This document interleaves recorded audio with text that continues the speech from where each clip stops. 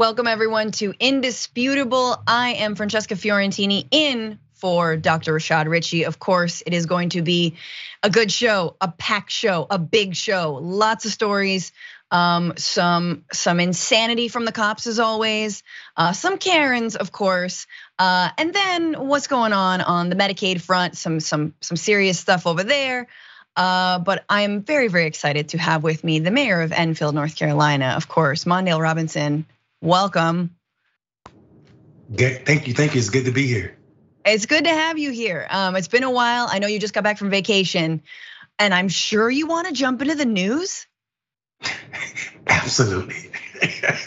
Also, mayors get to take vacation. I love this. I think that's was the first time in like what, 10 years? So, I was on vacation, but the mayorship didn't allow it. So, I'm taking calls and also fielding questions as I'm trying to enjoy Greece. Right, just like your partner's like, put your phone down. Anyway, all right, well, let's jump into this incredibly important and honestly trigger warning story. In Aurora, Colorado, a 14-year-old boy, Jordell Richardson, was shot by the Colorado police. And in other words, the Aurora police murdered a young boy, 14 years old, there he is. Jordell was shot in the stomach after he was followed on foot. This was a foot chase where officers thought that he had a handgun. Jordell is heard screaming after the shot is fired and is yelling, actually, "I'm sorry, I'm done, help me. Take me to the hospital, I can't breathe, help." Now, the reason we're not showing you the footage and we're showing you stills is, again, this is a 14-year-old boy. And so there are different restrictions on what we can show you. And again, far too often, underage Black kids are being targeted by the police. Now, what happened? I wanna give you a little bit of we'll get into exactly what happened actually. Why don't we just jump down to the next graphic. Following the shooting, the police say he was involved in an armed robbery at a convenience store where he flashed a pellet gun at a clerk. He and a few other teens reportedly stole vape canisters from the store. During the time police chased and shot Jordell, officers didn't know he had committed a robbery. Police Chief Acevedo said the pellet gun the teen carried looked like an HK USP 9mm handgun. Okay, so that is why they were chasing him in the first place. There was reports of a robbery.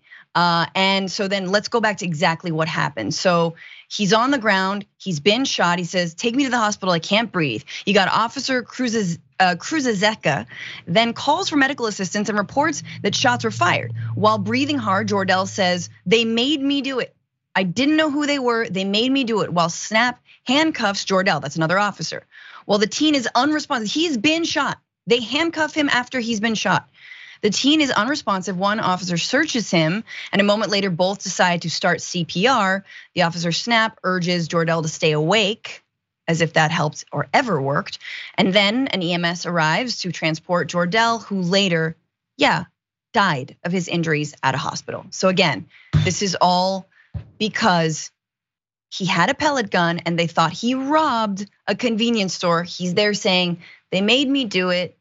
Please stop, take me to the hospital. I'm done, I'm done." Mondale, before we get into the response from the families, just wanted to kick it to you.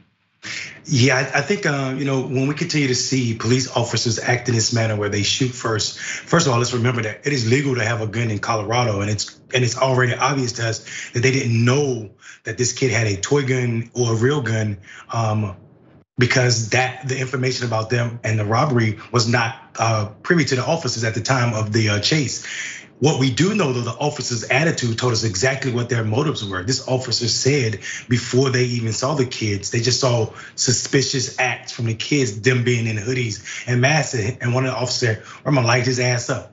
Yes. What are you implying when you say that? What are your intentions? This is even before you knew what that kid had in their arm. Also, you didn't know how old this kid was, so he could have been a law-abiding citizen carrying a firearm, because Colorado allows for people to carry firearms if you're 18. So killing this kid, murdering this kid is exactly what happened, and they continue to say it completely different. And that is the sad part about this. Yeah, absolutely. They said, "We're gonna light him up." So there's conflicting reports, right? It's like, did they know that this was a robbery? It seems like some of them did, and then, or as they were apprehending him, they found out there was a robbery, and that's when he said, I'm gonna light him up. Now, I want everyone to remember, he was not even running away from the police, as cowardly as that would have been to shoot at someone, right? He was already apprehended and he was shot in the stomach. Are we gonna see another, I thought it was my taser excuse? Like, honestly, I don't know what the excuse is there. You've got him. He's a 14-year-old kid. There's multiple officers, you have him. Now, okay, a little bit more context, and then the response from his family. So 2 other 14-year-olds were also taken into custody, thankfully not murdered, and face false imprisonment and aggravated robbery charges. Police have identified other suspects who fled in a stolen Kia Sedona minivan, but have yet to apprehend them. The response from Jordell's family, Jordell Richardson is his name. Attorneys for Jordell's family said that his family's, quote, traumatized by the shooting and the death of the boy they loved, and they're left with more questions than answers after viewing the videos. Acevedo, who is the police chief, apparently told family members that Jordell didn't suffer before he died, which the family found insulting. During the news conference, Acevedo confirmed, that he told the family that. And Gruzazeka has been placed on administrative leave pending an ongoing investigation into the shooting of Jordell. Right, again, paid administrative leave once again, and want to bet he feared for his life once there's a pellet gun. And Mondale, you said it, right? How do they know? You chasing a kid, how do they know he is 18 or not, right? Like that. If it's legal to carry a gun, as it is in Colorado, then what are we doing here, right?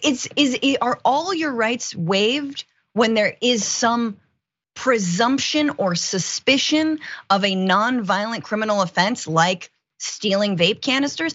I don't think so. I don't think you lose your life for that. But again, when you are Black in this country, that is, it is a death sentence when dealing with the police. Whereas if you're white, and we covered on this show so many times, you're strung out on drugs. What was that? A man in a suit the other day we covered a guy in a suit strung out on fentanyl in his car, or something of the sort. He's gingerly woken up, sort of, almost like making sure he's fine. Hey, that stuff is dangerous. No one's pulling a gun on him. No one's chasing him. Anyway, we will see. There's got to be more to this, but any last thoughts, Mondale? Yeah, I think we're obligated in this country to continue to play that we're naive and don't understand the problems with policing, or acknowledge that policing in this country does not work. First, it does not lower crime. We spend more money on police, the institution of policing, than we do on getting people service or fed or housed in this country. And I think we see the repercussions of that every time a Black person has an interaction with the biased cop. Yes, absolutely.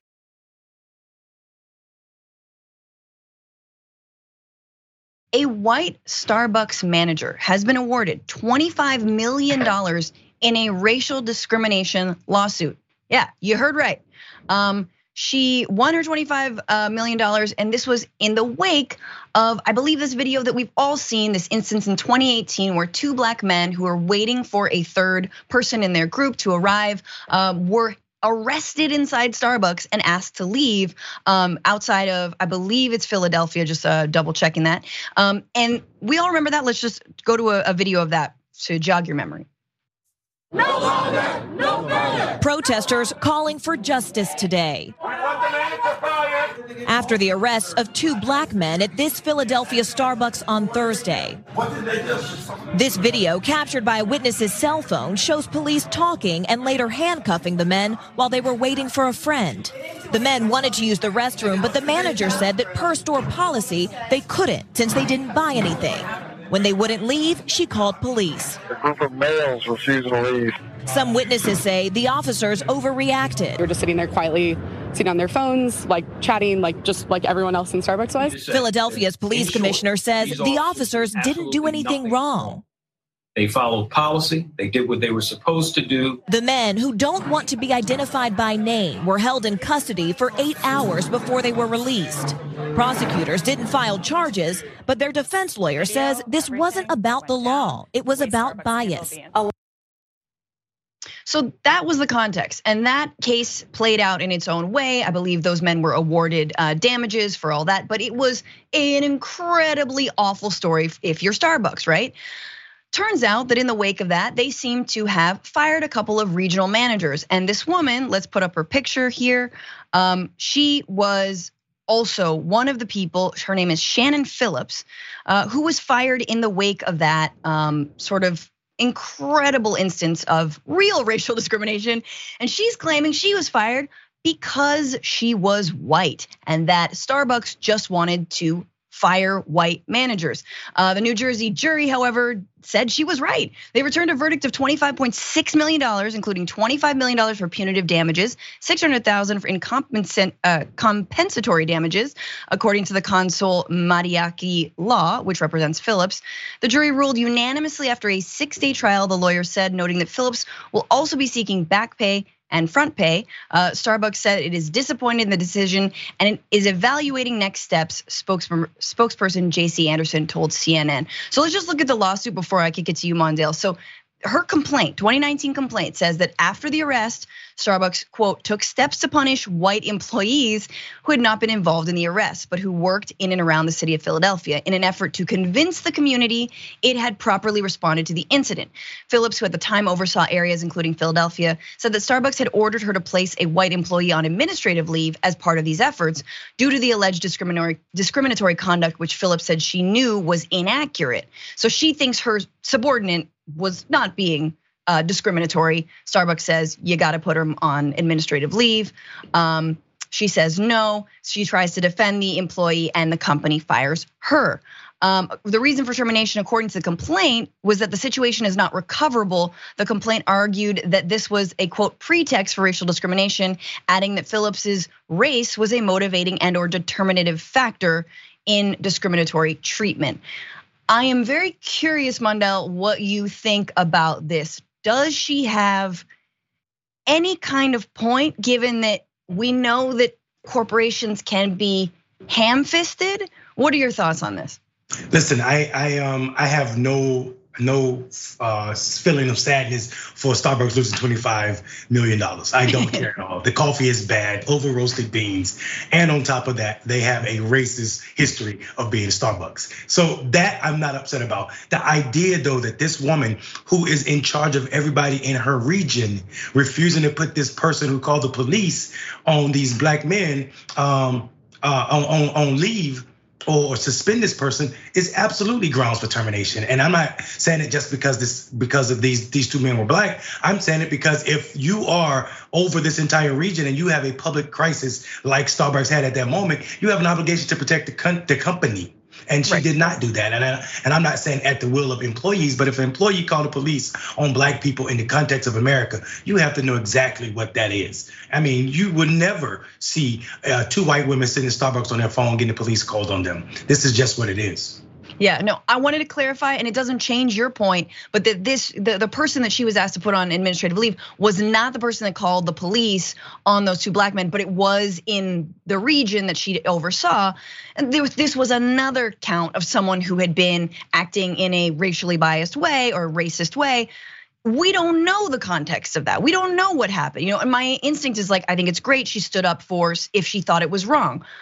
But my other instinct is like, there was probably a number of complaints about that person. And she should have it's not like she had to fire them, right? So my real sticking point with this is calling it racial discrimination. And the twisted way that our justice system in the year 2023 has been used now by white people to claim that they are victims of what has historically been an anti-black, anti-people of color system, and all the laws that were set up to protect and create more equality.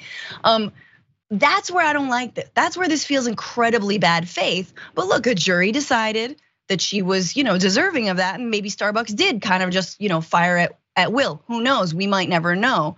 I did just want to give Starbucks a word. They said they denied those claims at the time, and they said in a 2021 court filing after the incident that senior members Leaders and members of the partner resources all observed Miss Phillips, again, this is the manager, demonstrate a complete absence of leadership during this crisis. Phillips, the company argued, appeared overwhelmed, lacked awareness of how critical the situation had become. Phillips's manager ultimately decided to dismiss her because, quote, strong leadership was essential during that time, which there you have it, right? It's like, you're in the region, you oversee one of these franchises, you should probably step up, and you're not stepping up, we're gonna have to let you go. What do you think about that? They call it overwhelm. I call it just being white. Like, I mean, this is whiteness. This is the protection of whiteness, right? Like the idea is what it goes back. Starbucks statement goes back to exactly what I said. You are in a time of crisis, and you have to act as if you were in crisis mode. And it seemed that she didn't, but the jury thought that it deserved her $25.6 million.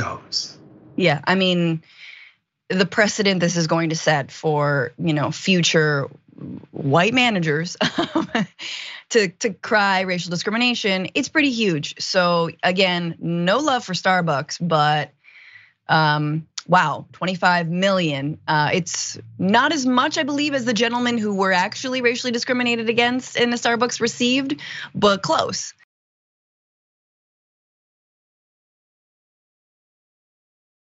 Look, most people, when they steal classified documents, as we all have, wait, what? No, most people, a few who've been accused of taking classified documents are immediately held. They're not released. They are told they are not free. The FBI comes knocking at their door. We know what happened to people like Reality Winner and others who even mistakenly took classified documents. Then you have former President Donald Trump, who again, this week was arraigned on 37 counts, who immediately launched into a campaign mode Trump because he was not held until his trial, not held. Instead, he was fundraising. That's right. He had a quote, candlelight dinner. Yeah, candlelight dinner to fundraise for Trump 2024. Top donors and campaign bundlers paid at least $1,000 to be at that dinner, which we all know was nothing but filet of fish and cold fries. The Trump campaign also, just some stats here, raked $4.5 million in digital fundraising since the news of Trump's indictment. The campaign announced they brought in $6.6 million overall. While Trump's campaign has mostly relied on small dollar grassroots donors, the fundraiser, which had a goal of raising around $2 million, demonstrates how Trump has still been able to rely on deep-pocketed supporters to fill his campaign coffers, even amid his legal troubles. They haven't said exactly how much money Trump raised in the aftermath of his indictment, but it planned to make those numbers public following the attention for his arraignment and a wave of fundraising pleas from his campaign. So yeah, it's helping his presidential run among some people. And interestingly, and this is what I think is the most important, Mondale, to remember, is a lot of donors who don't want to be out in front. They're not on the nightly news. They're not the Liz Cheneys. They're not the Adam Kissingers, are not even, the Chris Christie's trying to run for president, or the Mike Pences who are like, for shame, Trump, for shame. No, they're quiet, they're behind closed doors, and yeah, they still want to give to the top dog fascist that they think has the best chance of making sure that this country descends fully into some sort of authoritarian regime. We are watching something that is absolutely remarkable. We're watching Trump make a mockery of anything that we call our justice system. And while he's doing it, he's getting richer. Like, his campaign is getting richer. On the 2 indictments from just this year, Trump has raised like $19 million. 12 million from the first one, 7 from this one. That is unbelievable for me to hear that Americans are still throwing money. Republicans, the party of Christian values, are still throwing money behind someone that looks like a thug, right? And I mean, this is supposed to be the party of law and order. So we know now that the Republican Party is not the party of law and order. They're the party of supporting Trump by any means necessary. And it is absolutely scary. So much so that what we're learning is Trump might be a president facing jailhouse time and White House time. Like, I mean, he may win. If it keeps going like this and Biden keeps doing what he's doing, we may have a Trump presidency in an orange suit that matches makeup. Yep. There you go. It'll be the first White House arrest ever. I mean, look, who knows? Could any of us have predicted? I mean, we all kind of thought this was the way the entire Trump presidency was gonna go, But like, hey, the future is yet unwritten. Writers are on strike and reality is far crazier than anything they could dream up. So why not a White House arrest?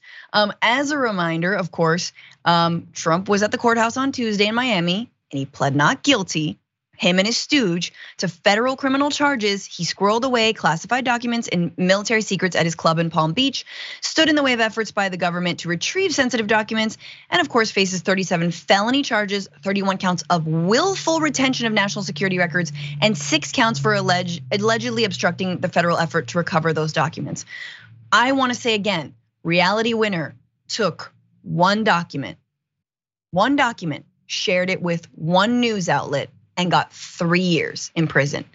All right, Donald Trump took however many thousands of documents in the dozens of boxes stored in all kinds of ungodly places in Mar-a-Lago, and he showed them to writers, his staff, rando like Trump PAC donors, the people who are now shelling out a lot of money for him still, showed it to anyone who wanted to see what's in his boxes.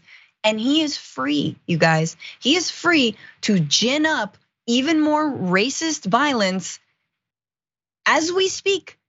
Like as they're like, oh, we're calling the militias. Oh yeah, January 6th is gonna look like a walk in the park. That's verbatim what his followers are saying.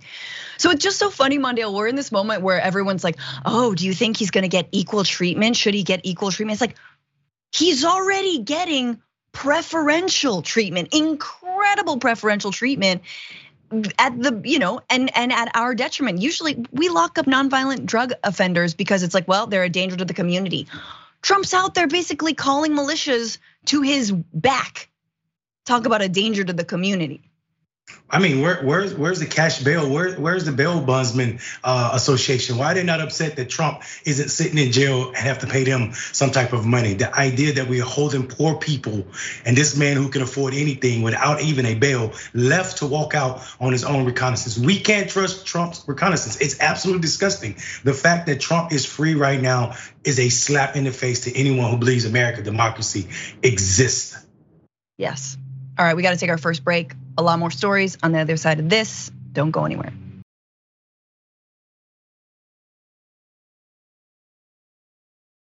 Welcome back to Indisputable. I'm Francesca Fiorentini in for Dr. Rashad Ritchie. A few comments from the lovely members and commenters on Twitch and YouTube. Michael Hinson, thank you for your super chat saying more examples of police shooting and asking questions later. Yeah, and now also expressing regret immediately. Like, oh, I hope, they said, I hope someone needs, they did chest compressions. They said, pray for this boy. You shot him. You could have avoided this by not shooting him.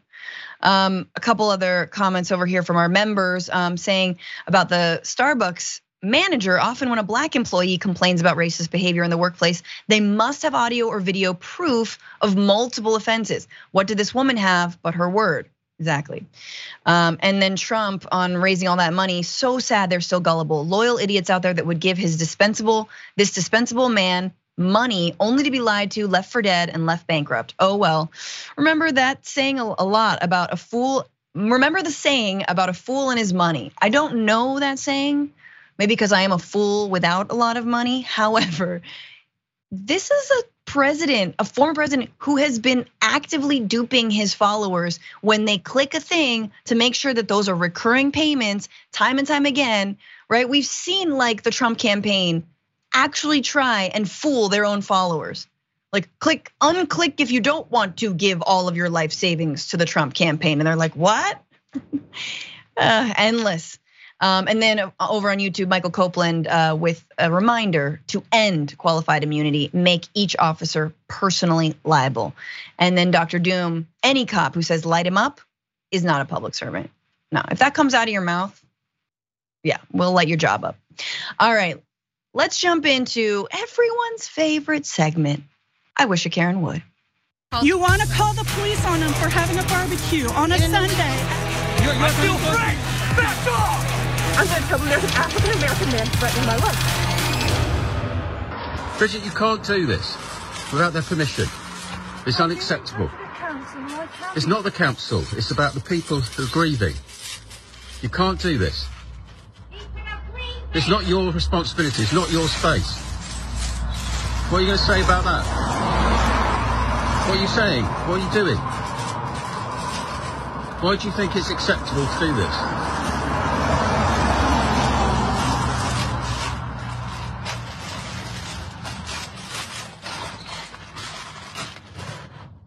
What are you going to do with the cards and the wine? What are you going to do with the cards and the wine? You wait and see what I'm going to do with the cards. What are you going to do with them? Wait and see. No, I'm going to phone up some of the people and put those cards there.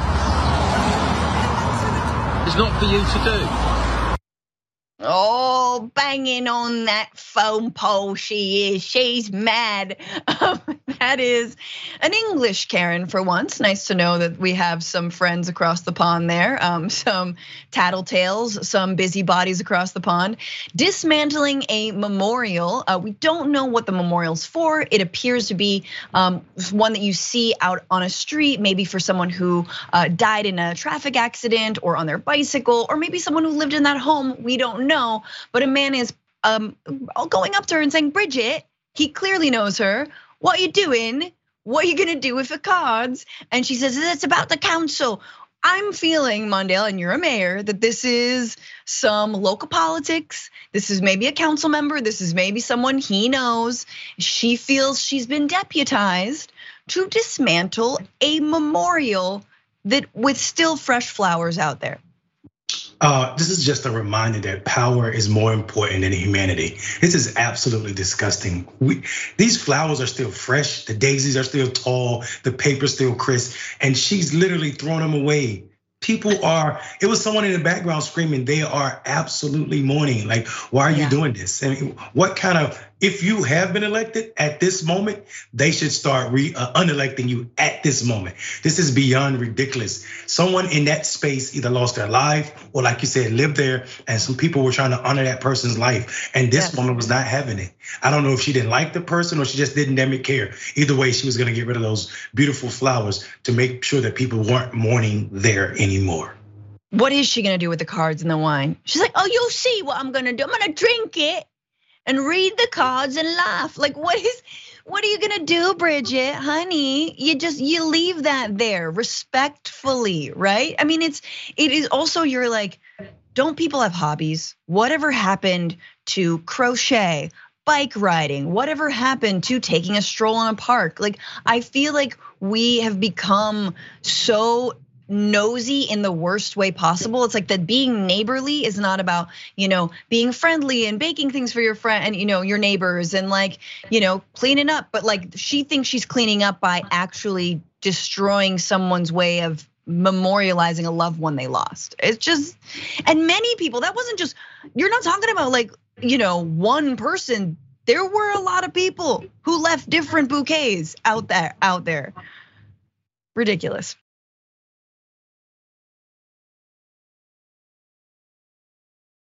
Anyway, more ridiculousness, because of course, Indisputable is gonna chase them all down and make them answer. A man in British Columbia is under investigation for harassing a 9-year-old girl at a track meet because he thought she was trans. Why? Because she had short hair. That's right. Put up the picture again. There he is. It was June 8th that this man accosted a 9-year-old at this track meet. The girl was competing in discus and shot put at an event when her mother says this older man stepped out of a crowd and accused the pixie-haired girl of being a boy. Her mother's name is Heidi Starr. Here's a photo of her. And a gentleman stepped out of the crowd and said something like, "Hey, this is a girls' event. Why are boys throwing?" Then realizing his confusion, which of course that must have sucked, just sort of dawning on, oh, this rando thinks that my daughter is a boy. Starr tried to explain that her daughter, one of two he believed were boys, was a girl. But she says he dismissed her and insisted that they were both either boys or transgender. Quote, at the time his wife, so the guy's wife, started yelling that my ex-wife and I, parents of the daughter and other parents of trans kids, were genital mutilators and groomers, and the man himself began demanding to see a certificate proving my daughter was born a girl, Starr said. Starr said that the exchange shook her daughter to the core. And there's more, that she was inconsolable, that she was sobbing all night, and she felt incredibly, imagine a grown ass dude at your track meet yelling at you because they think you're trans, which again, if she were trans, would absolutely not be okay. But this is where we're at, Mondale. This is where we've, this is where we're at. And I just wanna give you his name. The guy's name is Joseph Taysar. That's the muscle man who wants to see everyone's genitals. Right there, Joseph. No, his name is Ass, and that's all he is. Like, honestly, I listen. First of all, I don't know if people know this or not. I am not Martin Luther King. I do not believe in turning the other cheek. If I was out there, I would have did a spinning kick, whatever wrestling move would have came to mind, figure four, something. This is someone's 9-year-old child in front of other kids. Sometimes kid can be extremely cruel. That means she's gonna go to school and people are gonna remind her that, hey, that muscle man think you are a boy. This is absolutely disgusting. Someone should remind him of how painful it should be to say stupid stuff like this. The problem with this is this behavior, this unchecking asses has led to this. You're at a 9-year-old competition, Everybody should be jovial. Everybody. And you're worried. You're so big and so worried about a 9-year-old child's gender that I'm questioning you right now. Like, are you the groomer, sir?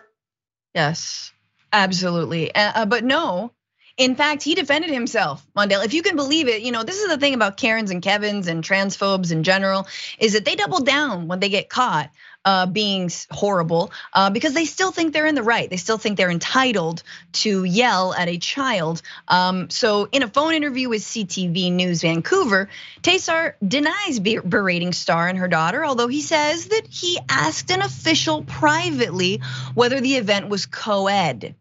Based on his 17-year experience of coaching kids, he didn't think she was a girl, he says. Quote, I saw her, and in my mind, my gut feeling, I just thought, it's a boy. Oh, thank you, gender police. Oh, thank you, sir. You know what? We should create a whole show. It's like Caesar the dog whisperer, but you Taysar, the Joseph, the gender whisperer. You'll just go around to like little kids sporting events. You'll be like, that's a boy, that's a girl. You're just a really lovable guy. It'll go on Netflix, it'll be streaming. You'll make a lot of money, amazing. You're gonna pay for your spray tans. My God, the way these people feel entitled to double down. But sadly for Joseph, Netflix is not calling. In fact, the Canadian Mounted Police in Kelowna are investigating the incident. The superintendent for the Central Okanagan Public Schools, which hosted the sporting competition, said Tuesday that they were in the process of banning Taysar from all school properties and events. But I'm sure that Jesse Waters of Fox News will have you on any day, sir, to talk about how the anti-woke crusade has reached Canada proudly and valiantly. Mondale, these are men who I think have been like radicalized by like Facebook and Fox News, and they're just taking it upon themselves again to be the gender police. Yeah, I think, what? I think, as much as I want to pile on with Facebook and Fox News, I think these guys always existed, right? We just see it more now because we're so digital. The problem though is they don't grow. It seems as if this number is growing. And now we're not talking about people in public. We're not talking about people in bars, other adults. You're at a kids event. Who let you around their kids for 17 years? How many kids have you ruined over that period? I am so glad they're banning this man. He needs to be banned, not just from this sporting event, but from this planet. And if I had a can of Budweiser, I'd pour it all over him. No, this is definitely a guy who normally goes to children's track meets and just yells like, you're running like a girl, like that. Like he definitely says that. Anyway, we have to take our second break. So much more to come on Indisputable. Don't go anywhere.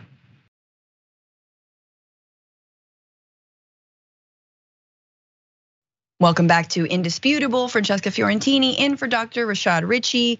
A lot more show, good stuff. But first, the best stuff, which of course are your comments. TYT member Trista saying, Grim Reaper Karen. You know, there's a Karen for every situation, truly. And on the same topic, Mr. Rock on YouTube, she is a garbage human. Whenever I see those, I always send well wishes for the family. Yeah, you always, you have a moment, right? You see them, you have a moment, you remember. And often if it's on the street, it's because that area is incredibly dangerous. That multiple people have died there, right? Whether in their cars or on bicycles or just pedestrians. And so anyway, don't get me started on like how a lot of these things are not actually accidents. They could be fixed. So it's good to have that remembrance there. I don't remember this quote from the movie, but Snack Panther says, was this Karen from Coming to America? Who's gonna clean up these flowers? I don't remember that. Mondale, I don't remember that part, but I need to watch it again. Yeah, so that's my favorite movie. And that's when they, after the barbershop, when they threw flowers when the king was coming through. Who's gonna clean these flowers up? I love that, yeah. Karen from the UK will. Karen will. She should. Oh, we should reinsert her into that scene. I'm doing it. I'll tell you what I'll do with the wine and the cards. Just if someone could make that would be great. And then my favorite comment on Twitch over here, Fascist Killa says, these are just trashy people that can't stand someone's being remembered when they're dead because no one cares for them while they're alive.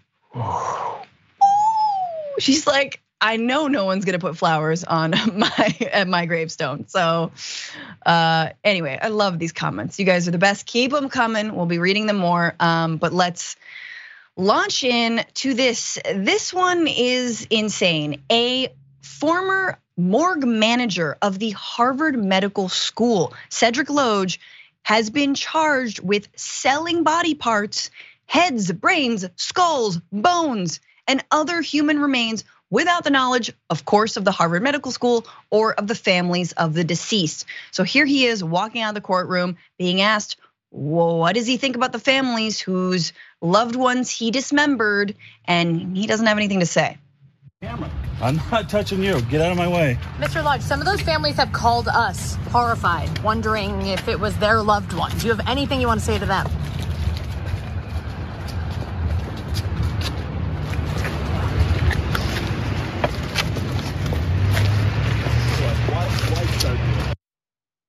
Cedric Loge, here's a photo of him and the Harvard Medical School, very prestigious, not so much anymore, more on him. He is a 63-year-old, Loge's 63-year-old wife also, this is more background. His wife Denise and two alleged buyers, 44-year-old Katrina McLean of Salem, 46-year-old Joshua Taylor of West Lawn, Pennsylvania, were also charged in the indictment released Wednesday. The Loges appeared in federal court in Concord, New Hampshire, Wednesday afternoon. That's graphic 2. And then graphic 3, this is again, one of the buyers, McLean, appeared in a federal court in Boston Wednesday afternoon, where she was charged with transporting stolen goods within and without of state lines.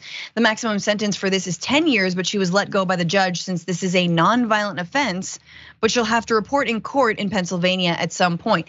I mean, on the topic of an unequal justice system, we just got done talking about Donald Trump getting away with, showing people classified documents that he kept. Meanwhile, people accused of petty crimes, a small amount of marijuana possession, are still being held awaiting their trials, awaiting, everything that is happening to them. Oh, I'm just selling body parts. Oh, you can go free. Yeah, that's fine. You just go, we don't need to hold you, no. My God. Okay, so I just wanna, here's a picture of one of the people who've been charged. I believe this is McLean, Katrina McLean. And this is important to know about her, on the right there, that's her door to, this is a little creepy, her store that is called Cat's Creepy Creations. And the FBI started searching that store back in March. She's been accused of selling and storing human remains at that shop. But that's fine, you could go. Please go back to your creepy creations that definitely has a few basements with actual human body parts. This is wild. There's a little bit more before I kick it to you, Mondale. 2 others were also charged in this investigation. Apparently, a lot of people are buying body parts. 52-year-old Matthew Lampy of East Bethel, Minnesota. 41-year-old Jeremy Pauley of Bloomsburg, Pennsylvania. A 7th-person Candace Chapman Scott of Little Rock, Arkansas was indicted earlier. She's accused of stealing and selling body parts from a mortuary and crematorium. According to the criminal complaint, the object of conspiracy was to, quote, profit from the interstate shipment, purchase, and sale of stolen human remains. In one instance, prosecutors said McLean agreed to purchase 2 dissected faces for $600 from Cedric Loge in October 2020. Loge and his wife allegedly sold the body parts to McLean and Taylor and others, and sometimes shipped those remains through the United States Postal Service to Pennsylvania and elsewhere. Oh my God. You guys, this is not, I'm selling vital organs that can be reused. I am, helping someone live, giving them, this is, I'm selling skin, I'm selling bones.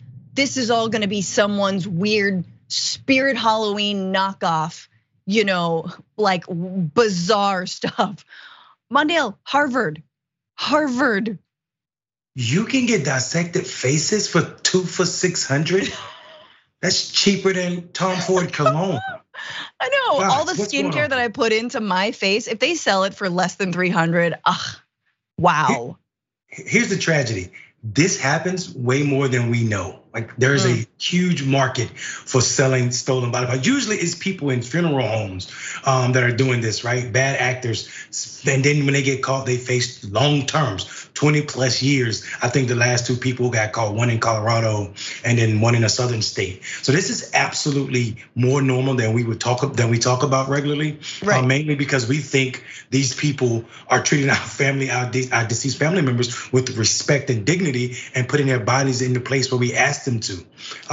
But no, they're selling body parts through UPS next day air. And I think this is absolutely crazy to me. The fact that these people are walking around the street, all of you should be held without bond. And then they call it a non-violent offense. How is this not violent? Yeah. It's not physical violence to a human, but there's all types of forms of violence, and stealing body parts has to classify as violent. Absolutely. Interestingly, and a little bit of an aside, I did a story on donating your body to science for National Geographic Explorer, right? And we actually learned exactly as you're saying that, it is difficult to procure bodies, cadavers, to even like medical schools have difficulty when, every pre-med student has to dissect a human body, that's part of it. They have to understand anatomy. It's not easy. And, in like old times, oftentimes we would experiment on prisoners. So I guess we're making strides, but still it's bizarre that a market like this exists. It is absolutely disgusting, and that this was going on underneath the noses of the Harvard deans. We're gonna talk about it in a second. But I just wanna say, there should not be a market for this, because there is a way to donate, bodies and to lovingly treat, if we actually honor the dead, treat those bodies. For example, in the story that I did, after the medical school is done with the dissection, this was at the University of Pennsylvania, they actually hold a wake. They hold a ceremony for the families, thanking them for donating their bodies so that they could learn more about the human body and human anatomy. That's not what this is. And oh my God, can we 3D print stuff? Is that good enough? What was going on? But here's a picture of the deans. Harvard Medical School deans, they said they expressed they are morally reprehensible. The reported incidents are a betrayal. And most importantly, each of the individuals who altruistically chose to will their bodies to HMS through the anatomical gift program to advance medical education research. So exactly, these are the people I'm talking about. And this is happening under their, when you say you want to donate your body to science, you don't mean I then want my loved one's body or my body to be sold to some weirdo's creepy crawly Halloween store. Anyway, I don't know. Any final thoughts? I listen, for the comfort of those 2 white men, at least they know if they get fired by Harvard, they can get $25.6 million from a jury probably. Racial discrimination. Oh, don't do that. Don't do that. You could make a weird mask. Learn how to create something out of paper mache. Whatever happened to that?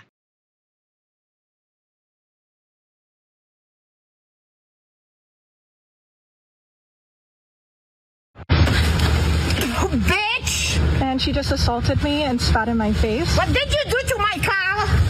What did you do to my car? That's not mine. That's mine. You stupid idiot.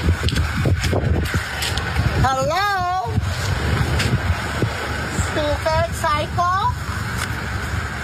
You're finding stuff in the street and you're coming to say it's mine? Does the neighbor have cameras? Yes! Yes, they have cameras. I hope they are Jewish and you see how they're gonna fuck you. Oh yes, they are Jewish.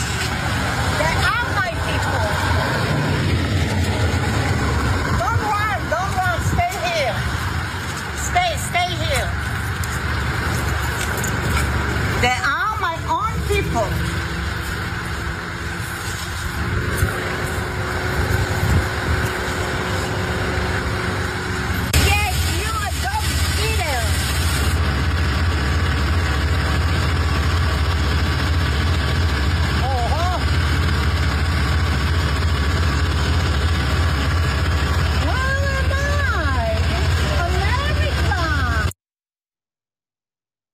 So once again, we have another instance of somebody feeling very, very entitled. In this case, feeling very entitled to parking in front of somebody's driveway. And when asked to move, of course, they are responded to with just a racist backlash, which is something that I think we need to talk about more broadly, which is specifically anti-Asian racism and how that has greatly escalated, especially since coronavirus pandemic. You obviously had Donald Trump that called it the China virus and stoked all of these anti-Asian sentiments, and that led unfortunately to a huge increase against hate crimes against Asian Americans.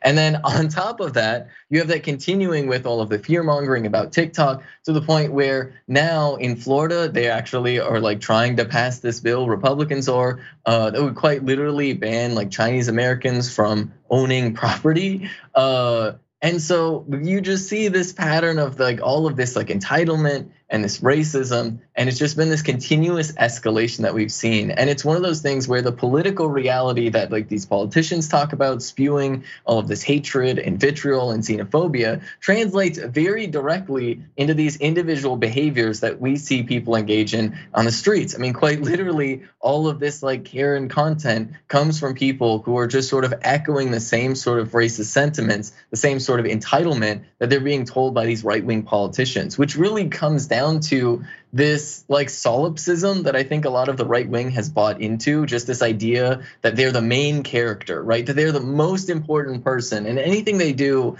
even if they know it's wrong, is justified because they're the most important person. So their reasoning must be the reason that is the one that makes perfect sense and makes everything totally acceptable. And anybody that challenges them or asks them to slightly change their behavior in any way, to ask them to maybe be mindful of another person, and all of a sudden they will they will go on these breakdowns and just completely lash out at anybody around them that asks them to have a teeny bit of empathy. And of course, that is where you're gonna see people begin to also then start pushing these same racist things and stuff. And so unfortunately, this is another instance of just somebody very much putting their entitlement on display, putting their racism on display, but it also speaks to this greater trend across the country that we are seeing of anti-Asian racism and a lot of very public hatred of Asian folks in the United States. And it's one of those things that very much we need to make sure that we are holding elected Republicans responsible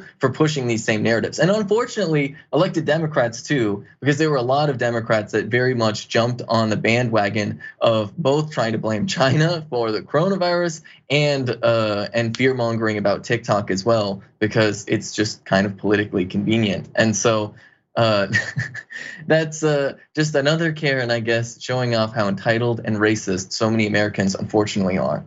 All right, let's move on, because there is something even maybe as weird. A playground in Massachusetts apparently has acid on the slides. Excuse me, what? Yeah, children have been suffering burns after going down the slides at a playground. According to fire officials, the playground equipment was doused in acid and they were called to what is called Bliss Park in Longmeadow after reports of suspicious substances on that very playground. The fire department determined the acidic material had been poured on 3 of the slides of the playground, the release said.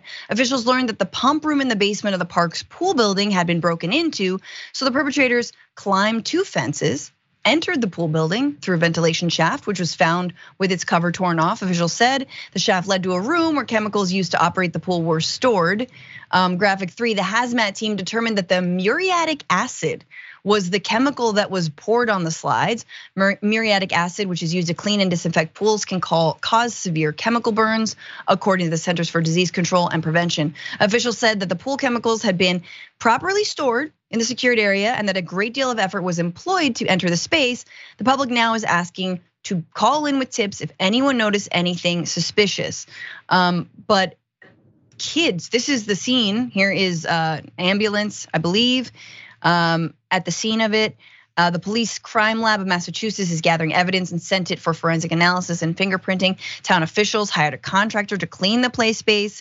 The fire department said all hazardous materials have been cleaned. The playground remains fenced off out of an abundance of caution, but the rest of the park is open. Man, I remember going on slides and just being afraid of getting shocked, because they're all like plastic, and if you touch anyone, your hair's like stands up. You're like, I don't want to get shocked.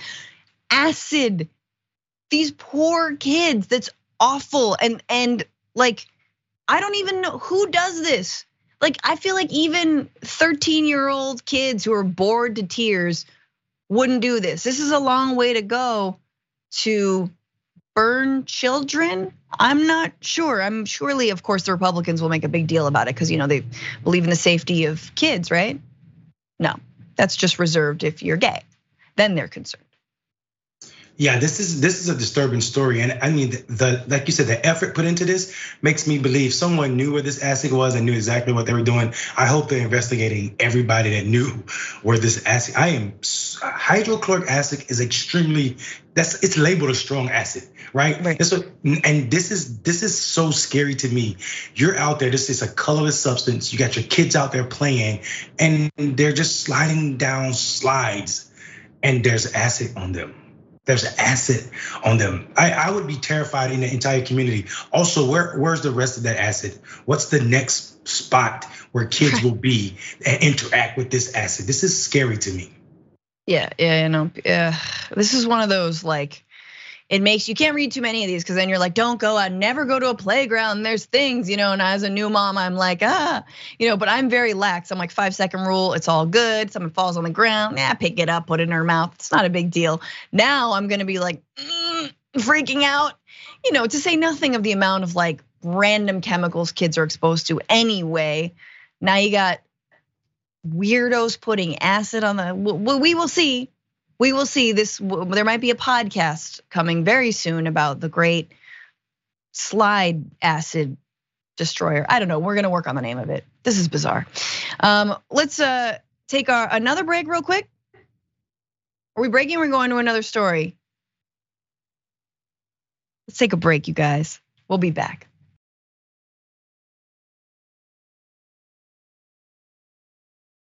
Welcome back to Indisputable. Francesca Fiorentini in for Dr. Rashad Ritchie. And some of your comments before we jump into the last portion of our show.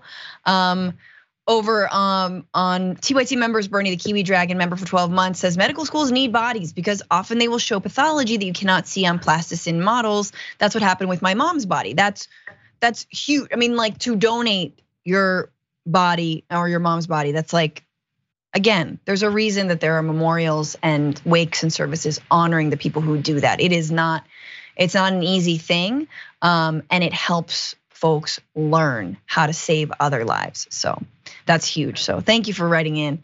About all this though, Kate's and Dragon, a TYT member says, talk about asking for a haunting, honestly. You sell my face, I'm haunting you for life. And Kyle CH says, it might not be violent, but it is vile. Yeah, it is. over on Twitch. Live 18 white girl says he's not doing a good job of hiding his face. He's just like a little piece of paper. It's like, I'm invisible now. Them Runny Egg says, lol, is that a big market? Who's buying this? Not quite the Father's Day gift I was looking forward to. No, like I got you a human hand. Ugh. Although, let's be real, you can't, that's, unique. It's different. No other dad will have gotten that. No, Nightmare 316 member on Twitch says, I remember when the slides were metal and hot AF. You had to always people also sit on a little towel, that helps. And you go way faster when you're on a towel. So yeah, metal was hot, it's true. Fiddlin' Nero says, I hope they took note of the people just hanging around the playground. AFAIK, what does that mean? The people that do this kind of stuff want to see the results of their actions. Yeah, they do. No, it's amazing to me also that we're in a time where every single playground you're not allowed to go into unless you also have a kid. But then day after day, Republicans are constantly, and weirdos and creeps are yelling at children for having short haircuts and accusing them of being trans. Remember that? It's like, why don't we keep parents or people without kids from kids sports in general? Way too much interest in kids sports. In fact, that man Joseph, no proof that he had a kid involved in anything. He was just there.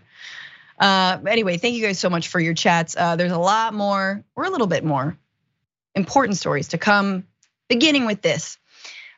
We all know that Medicaid coverage expanded under COVID. Because of the national pandemic, there was a pause on kicking people off of this much needed healthcare service that allows low-income pregnant women, children, and the disabled to access care at little or no cost. Medicaid covers millions of people around this country, but now, because COVID is no longer a pandemic, declared by the federal government, and all the money in Congress and the Senate has completely dried up, treating it as a pandemic, that means that this extra money for Medicaid is going away. And that means that people are being kicked off of their health insurance. So many red states are kicking people off of their insurance, but the one state that is just truly leaving everyone else in the dust when it comes to being cruel is, there you are, Sarah Huckabee Sanders is, Arkansas. Yeah, Arkansas has kicked off 140,000 recipients of Medicaid since April,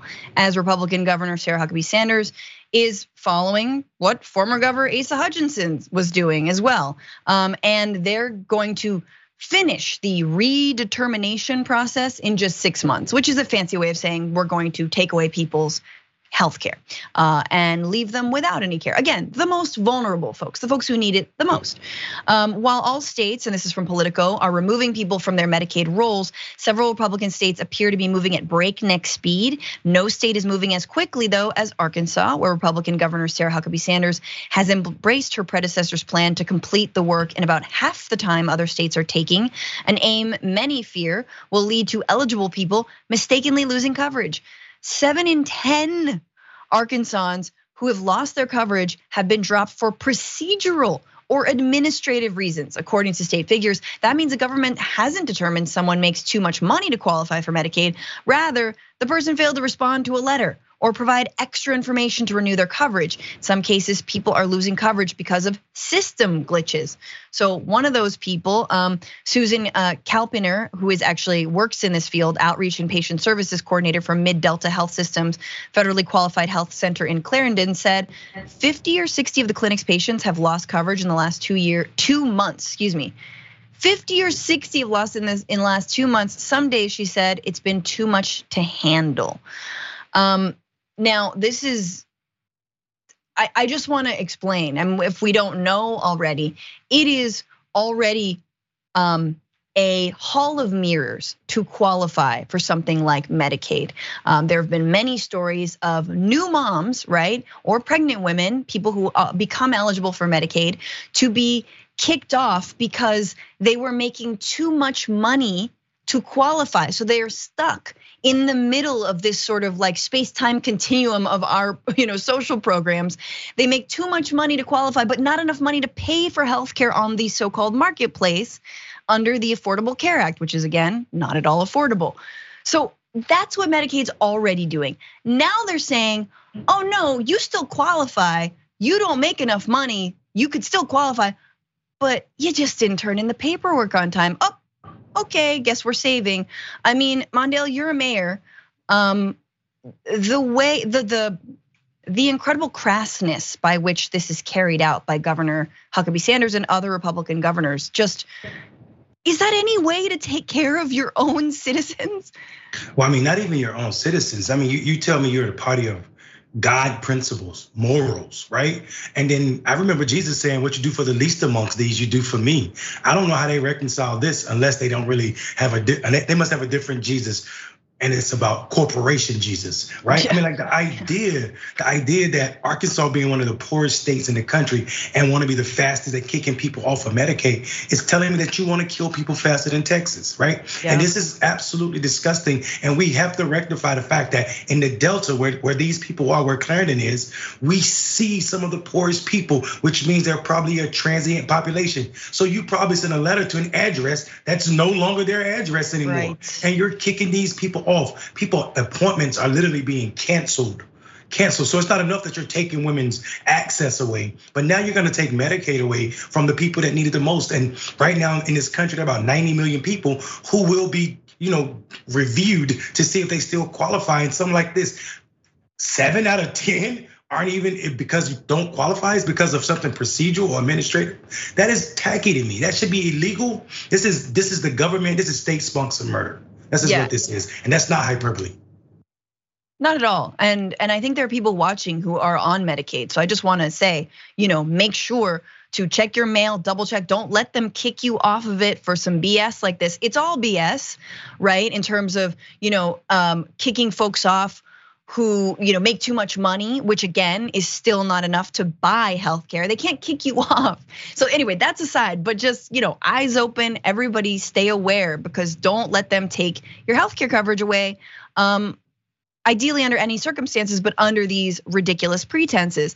Now, speaking of, the breakneck speed, the Biden administration knew this was coming. They knew it was gonna happen, especially when COVID was, declared non-emergency. But this is CMS headquarters, the Center for Medicare and Medicaid Services, to let you know that they're like, whoa, too fast, too much, what's going on? So the Biden administration has said, can you slow it down, red states? CMS, however, is refusing to call out any state, and this is according to Politico, but they did hold a press conference Tuesday to warn states against moving too quickly and said the agency could pause disenrollments if it felt the process was rushed or sloppy. Then do it. Okay, this is a quote. We're urging and asking states to do everything in their power to keep eligible people covered, Daniel Tsai, CMS Deputy Administrator and Director of the Center for Medicaid and CHIP Services, told reporters on Tuesday. The announcement followed a Monday letter to governors from HHS Secretary Javier Becerra saying he was deeply concerned with the number of people losing coverage. Yeah, because Republicans are gonna Republican. And even though you got them to say they're not gonna touch Medicare, because they need old people to vote, when it comes to poor people, no, they don't care. And they know who disproportionately the poor are in their states.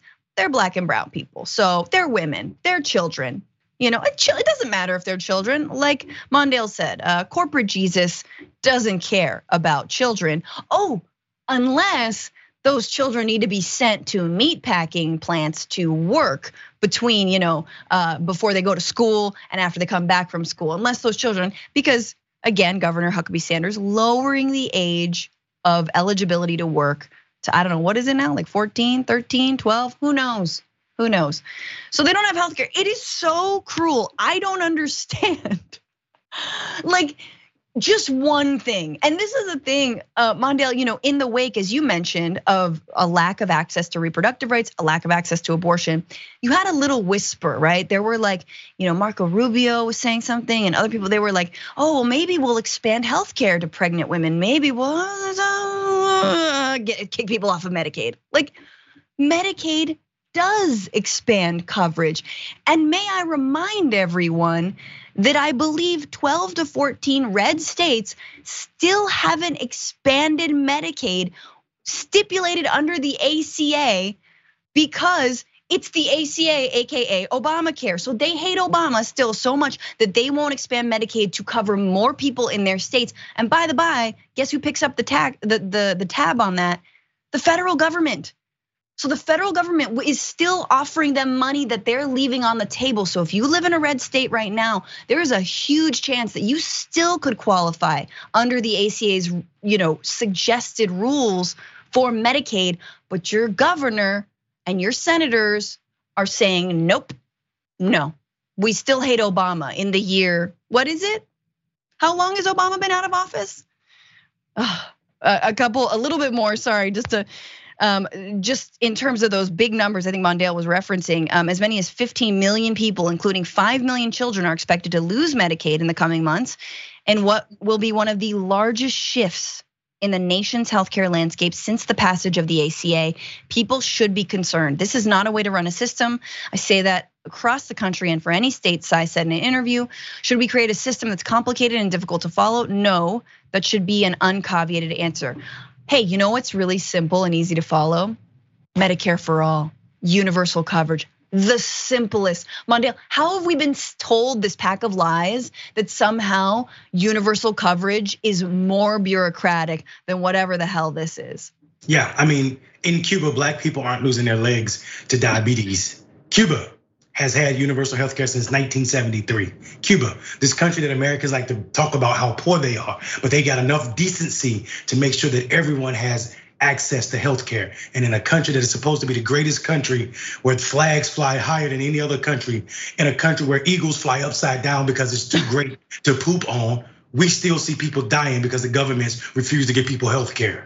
My ass. And it's also so passive. Do you know what I mean? Like the way that the Biden administration is like, hey, can you just slow it down a little bit? Maybe this is bad. Like, well, then do something.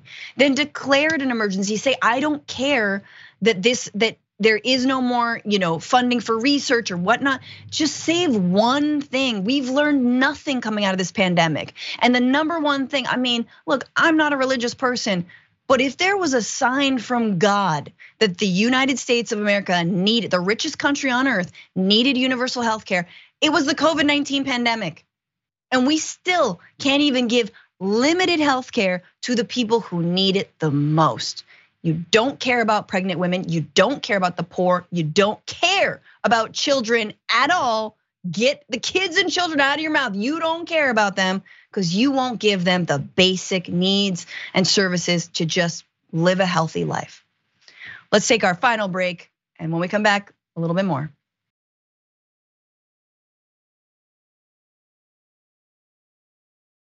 Back here on Indisputable with me, Francesca Fiorentini. I'm also the host of the podcast, The Bituation Room. I hope everyone listens and follows me and the show at Franny Fio on YouTube. You know who you are, Frantifa. Come over, listen to the show. It's very fun. Have to get the plug in. Also, a YouTube comment that I love.